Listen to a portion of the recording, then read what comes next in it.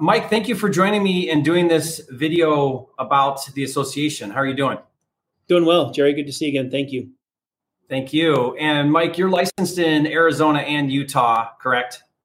Correct. Yeah, my office is in Southern Utah, and I practice law in the state of Utah and Arizona. And thank you for all of your help with the association. It's been a big undertaking. I'm amazed at just how much work there is to do to get this off the ground and formed and everything right, and bylaws and all the different things. So I want to talk to you a little bit about some of the structure. I had made a mistake and said that the Wholesaler Association that we've set up is a 501c3, and it's actually a 501c6. So Mike, can you help me understand, and everybody that's watching this, kind of what 501c, and then there's different ones, and why is a trade organization, which we set up, why is a 6 the best thing for that? Yeah. So to get to that point, we have to go back a little bit and talk a little bit of the foundational stuff. Corporations are creatures of state law. And so before we even get to a tax status, we have to talk about how we organize it under the state. And as a part of that, too, we talk about the purpose. What's the purpose of the entity that we're setting up? And in this situation, the first dialogue goes something like, well, what are we trying to accomplish? Well, you're trying to do something that's for the betterment of the industry. And we distinguish nonprofit corporations from for-profit corporations, where for-profit corporations have shareholders. And in a for-profit, they're trying to give money through to the shareholder. Well, in a nonprofit corporation, that's not the case. There's not an owner's dividend that goes through to a shareholder. In this situation, we would set up and have a membership base. And so it kind of goes to an economic theory, even just like even with fireworks and how we talk about that in economics, that there's you don't charge admission for a fireworks show, and there's no way to capitalize and make money off of that.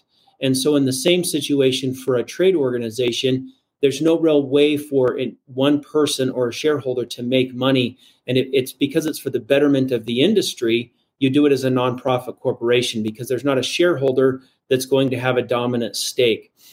And so we start by talking about the nonprofit corporation, and that's organized under the state law first. And then from there, we look at a tax exemption, and that's where the 501c6 comes into play, or a 501c3. And that's from the IRS's standpoint of how they want to tax these types of entities. Now, 501c3 is probably the most commonly well-known type of an entity because people see that in the news. They talk about it. And it's there for a charitable charities purpose. And churches, right? It's for charities and churches, so it's common. Yeah. Correct. And so you're looking out for what's in the betterment of society. And that's why the IRS would say that a 501c3 has a tax exemption for the corporate entity, the nonprofit itself. It's not generating corporate taxes, but also the people who are donating, making contributions, can take a tax deduction as a charitable contribution. So in a trade organization, because the trade organization is not working for the public benefit, it's working for the benefit of its purpose, it's still considered tax exempt in terms of what the corporation generates, in terms of advertising or revenue, all of those things, but it's not tax exempt for a charitable purpose. So by way of example, a member within within this nonprofit, their membership dues could be tax deductible. And again, this isn't legal advice to any one person. We're talking in general terms, but the membership dues can be tax deductible as a business expense if you are advancing your business purpose. But if you were to, of your own choice, make a $5,000, $10,000 donation, that would not be a charitable contribution for your taxes. And so the membership dues are a business expense potentially, but you can't make charitable contributions. So it's distinguished from a 501c3 in that capacity, and a 501c6 in that it's for the benefit of the entity. And just by way of example, I went and looked at some of the main ones this morning. The U.S. Chamber of Commerce is a 501c6. The National Association of Realtors is a 501c6. The American Dental Association is a 501c6. And so you will see these entities in the news. You'll see that they're out there. They're advocating for the purpose of that entity. But people who make contributions, it's not tax deductible. But unless you're a member, then those dues can be tax deductible based upon your individual situation. So that's the reason for doing a 501c6, to have that special tax treatment with the IRS. Now, with that, there comes some drawbacks. There's a publicity about the 501c6, meaning that these nonprofit entities, they have filing requirements, and those filings become public. And so you can go and you can look at what revenue is being made, what the directors are being paid, and other certain transactions. So it's, in a regular, closely held for-profit corporation, that information is not generally made public unless it's a publicly traded company, which is not the case usually in a startup. So there's a privacy component as well. So you're saying publicly, it would be disclosed what any employees that are working in the organization, how much they're being compensated. That's public information. Generally speaking, it depends on who those people are. There's certain reporting requirements. But in this situation, for example, I would expect a president or a CEO to have that information be made public. And also that compensation rate would be set by the board of directors. And the board of directors are elected by the membership. And so I could become a member. And if I support the National Real Estate Wholesale Association and I think it's a good thing, I become a member, I pay my membership dues, then I have a vote as to who goes on to the board of directors. The board of directors would then set a compensation rate for the president or the CEO. Now, the president and CEO will also be on the board of directors, but they're a non-voting member, right? They're just there to help with organizing and running the corporation, and to help the board of directors with their business. So members will be able to see what the bylaws are. They will be able to see those things. They will be able to know what their rights are in terms of voting. And they will be able to elect and have people nominated to become a part of the board of directors.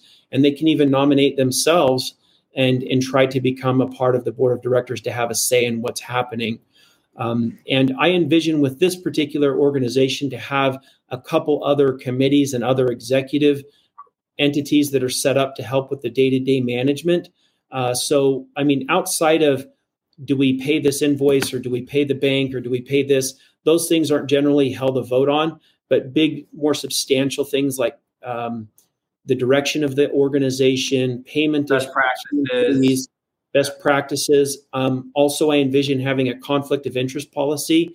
For example, if a board member, a member of the board of directors has their own entity and they want to run marketing or advertising through the National Association, there's a conflict of interest policy that would say that person who has a direct connection is not allowed to vote on whether that program is brought on to be used within the entity. So there are some checks and balances that I envision putting into this.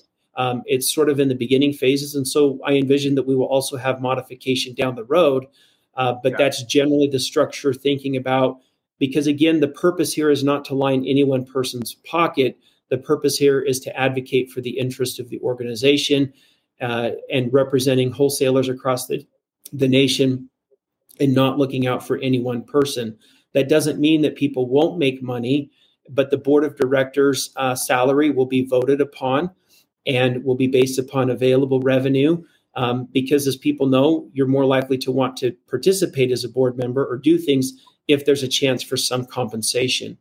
At least for your time. And you could not take a salary and serve in a position if you chose to, correct?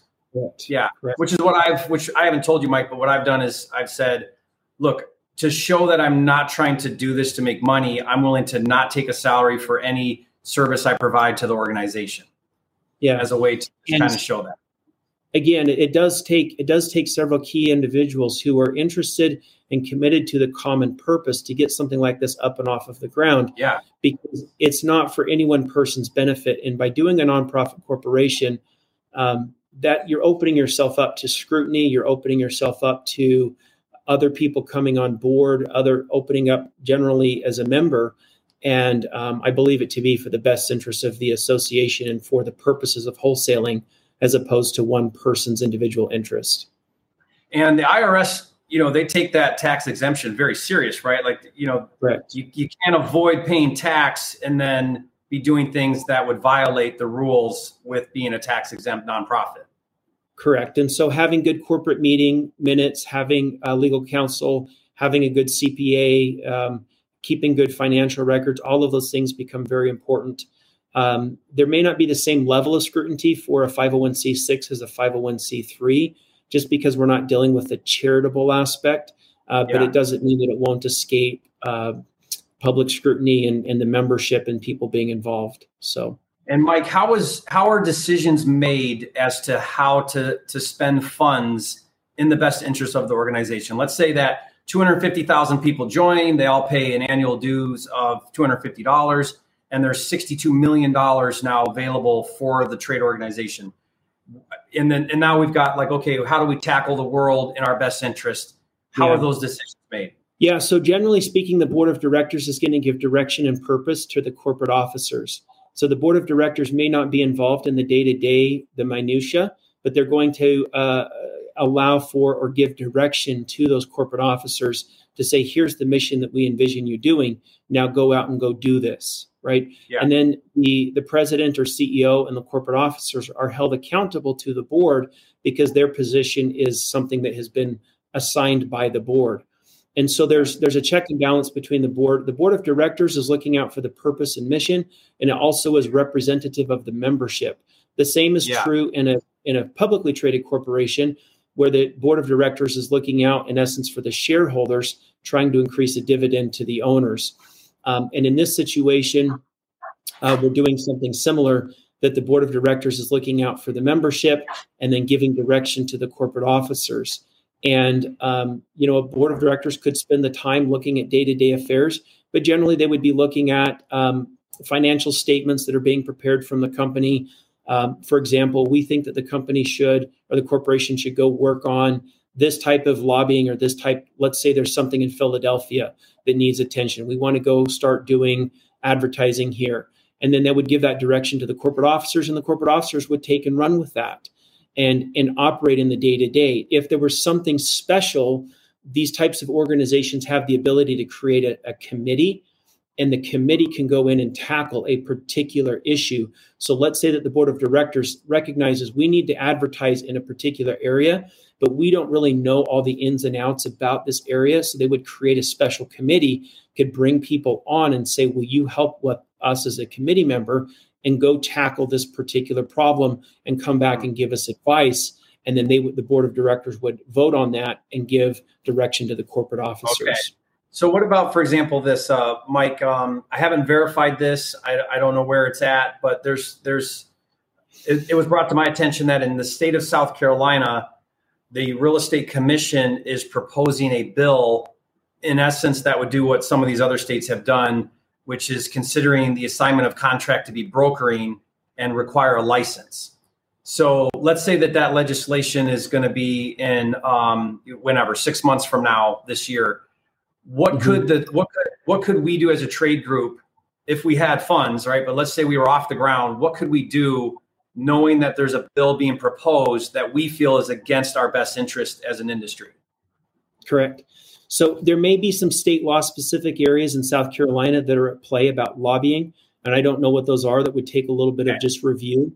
But let's say that all of the state law specific areas were accomplished.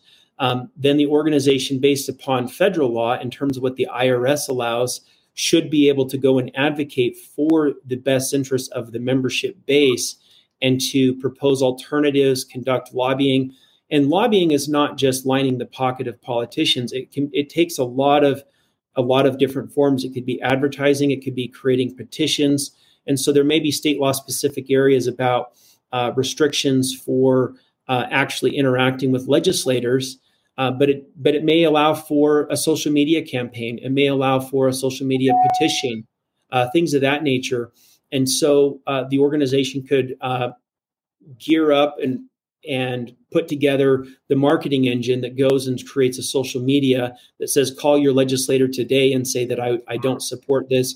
This is attacking jobs within America. We think that this is a monopoly. We don't think that the government should be involved in the free trade of business, et cetera. And so those types of operations should be allowed. And again, that's where a committee would come into play.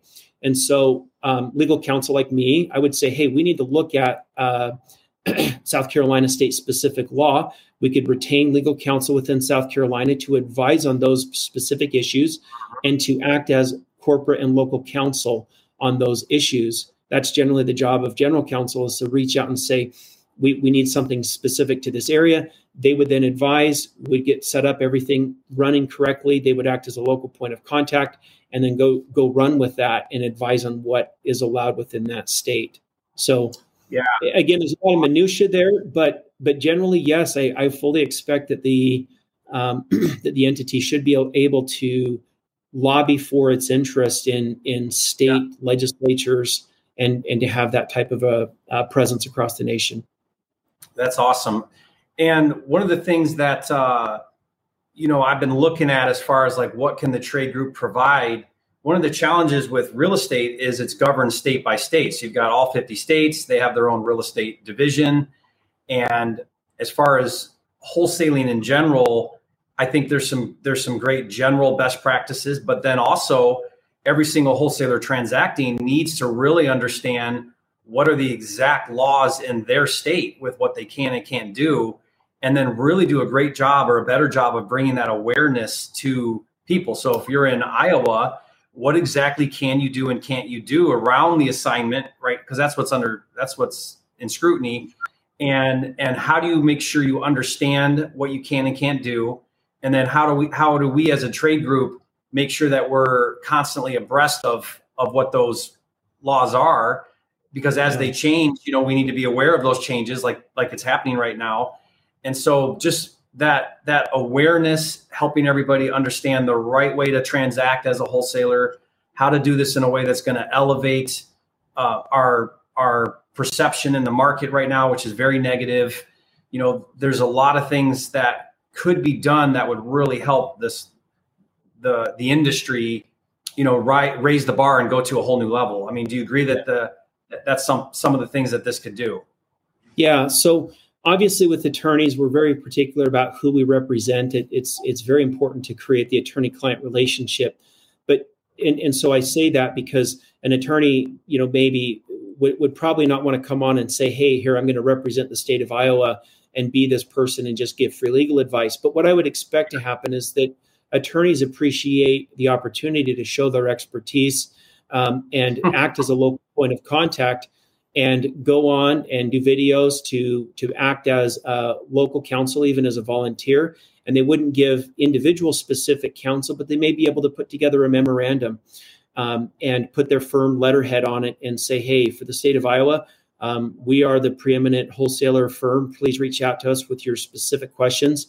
And here's some free resources about state law that applies to these things. So yes, I think that having the ability to create key relationships within a state, for example, maybe it's an online marketing company and maybe it's a member benefit kind of a thing where, or even it's hey, members of the association get a discount on marketing services, or we have a strategic relationship with this accounting firm, whatever it may be. And so definitely there's member benefit that can be created and have on a state-by-state basis. And trade association, having people get together. I envision even organizing at the local level, that there could be chapter heads that people get together and they say, hey, we are the Iowa chapter. We talk about Iowa specific issues. And we have an attorney, we have an accountant, we have people who are pro bono on the association to help with that. I've in a side world have helped with the Ham Radio Association, and there's local counsel in that area as well, where people get out and they advocate from a local standpoint as well. So as it grows, then yes, I would envision that those things are available and people can organize grassroots wise. And that's probably what it would need to be successful anyway, is a grassroots approach on a state-by-state basis, and then bring the National Association to bear as it's needed.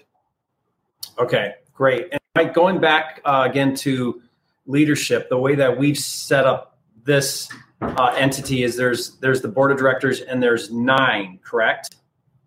I believe I have it set as a minimum of 3 up to 8. So a minimum of 3 up to 8, because it's going to take some time to fill those positions. And so where possible, I like to have an odd number so that we can have a breaking, a vote to break a tie. But, we'll start with at least 3. We can work up to 8 or 9. That number can be bigger. Then from there, we also have an advisory committee that I have up to 20 people. The advisory committee, and again, this is just initial type discussion. An advisory committee can be people who are very interested in the industry, and they want to support and they want to act in a advisory capacity, but they don't want to have the obligations of being a member of the board of directors. And so they may be able to say, hey, on their YouTube channel, I'm an advisory member. It's sort of an executive member to this committee. I support them. I get together twice a year. I try to give them some ideas, but it's a non-voting type committee, but it's there to give some direction and to give some rah-rah, here, let's move the company this way. That's an option if people are interested. A board of directors is going to have more obligation, and it's a commitment, and it's easy to armchair commando and say, oh, we should be doing this. But it takes a little bit more for people to get together and say, I'm actually going to be on the board and take on that responsibility and give direction. So there's different ways that people could become involved down the road once everything's set up and finalized. And again, that board of directors. So I've reached out to some people that are influencers, very, very committed to this cause of trying to organize and create a trade group. How again are our board members and advisors, and how again is everybody decided who gets those roles? Yeah. So initially it's going to be based upon who the members are, and the members will hold a vote. At the beginning, for the first year, it's likely that we will probably just appoint the board for the first year, even set it as a temporary board until there's enough members to hold a vote. And unless there's enough members to hold a vote to start with, generally speaking, we start with an incorporator, is the person who has filed with the state to get things up and rolling. And then we'll have an initial organizational meeting. And if there was a concern about, hey, that being more than a year, we could set it at 6 months. But we just need enough of a membership base to actually decide who the board of directors members should be. But really, it's going to be anybody who puts their name in the hat to start with is likely the scenario from the beginning. Yeah. So in the beginning, it might be appointed, but then once it's off the ground, there's a general membership. Then that next go around will be a vote from the members as to who serves those capacities. Yeah. Is there anything else about this organization that would be helpful for somebody who's kind of new to this idea of a trade group and why we're doing this? Any other thoughts that might be helpful? I would just say in summation that the thing that's, I think, a benefit to remember is that if the purpose of this entity were to line the pockets of the owners, we would have set this up as a corporation.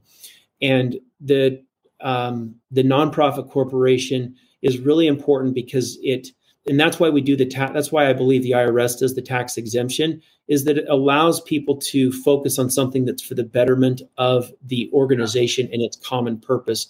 Because if you didn't have that, again, it's very hard for people to do things that aren't in their direct interest. I mean, that's economics 101, the self-interested person. So it's helpful to advance the purpose of the association. And that's what's critical here is there's not shareholders. There's not somebody taking a dividend. It doesn't mean that there's not compensation, but that compensation will be set by a board of directors. So there's transparency, there's just disclosure, and it really provides an opportunity on a equal footing or an equal base for everybody to be able to come in and participate and have some type of a voice to advance the common purpose of wholesaling. Thank you. I'm really appreciate you saying that because there has been some concern, and rightfully so. I have a for-profit business, and is there self-interest? Is there a way for me to benefit financially from this? And that creates some fear and some reluctancy of people maybe getting involved. So to really kind of establish that that's not how this entity is set up, it's not allowed, it's not permitted. The tax exemption doesn't permit that, and all the things you explained is very helpful. So thank you for explaining that. In closing, tell everybody what kind of law you practice. I'll put your, Sure. if it's okay with you, I'll put your information in the description below this video.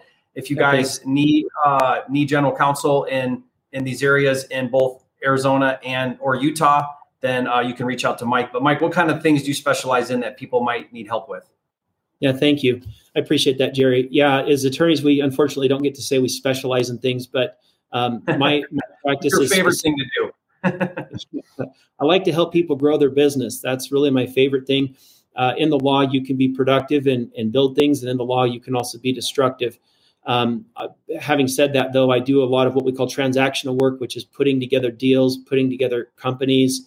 I also do a fair amount of litigation as well. I'm in the courtroom, state and federal, partnership issues, contract issues where things go sour. But I'm a big advocate of ounce of prevention, gallon of cure kind of legal work. I try to do a lot of stuff on the front end to avoid the litigation. But when things go sour, I like to throw my weight around. And I'm a combat vet. I served in the military for 8 years and know how to throw down and get aggressive as needed. But I really like to help people build their company and do something productive. And the nonprofit stuff, great, because we're advancing good things for the world. And I like to use the law to build things rather than just things falling apart. So, but yeah, that's about me. And thank you, Jerry. Appreciate you. Yeah. And again, thank you, Mike, for all of your work. This has been a ton of work. There's still so much to do where it's in its infancy, right? Yeah. But I really believe in this cause to really help the community, help the industry of wholesaling. And so thank you again for all that you've done so far and all your help. Guys, if you have any questions about anything that we talked about, leave a comment and we'll try to address those concerns or questions that you have. But thank you, everybody, and we'll see you next time. Thanks, Jerry. Thank you.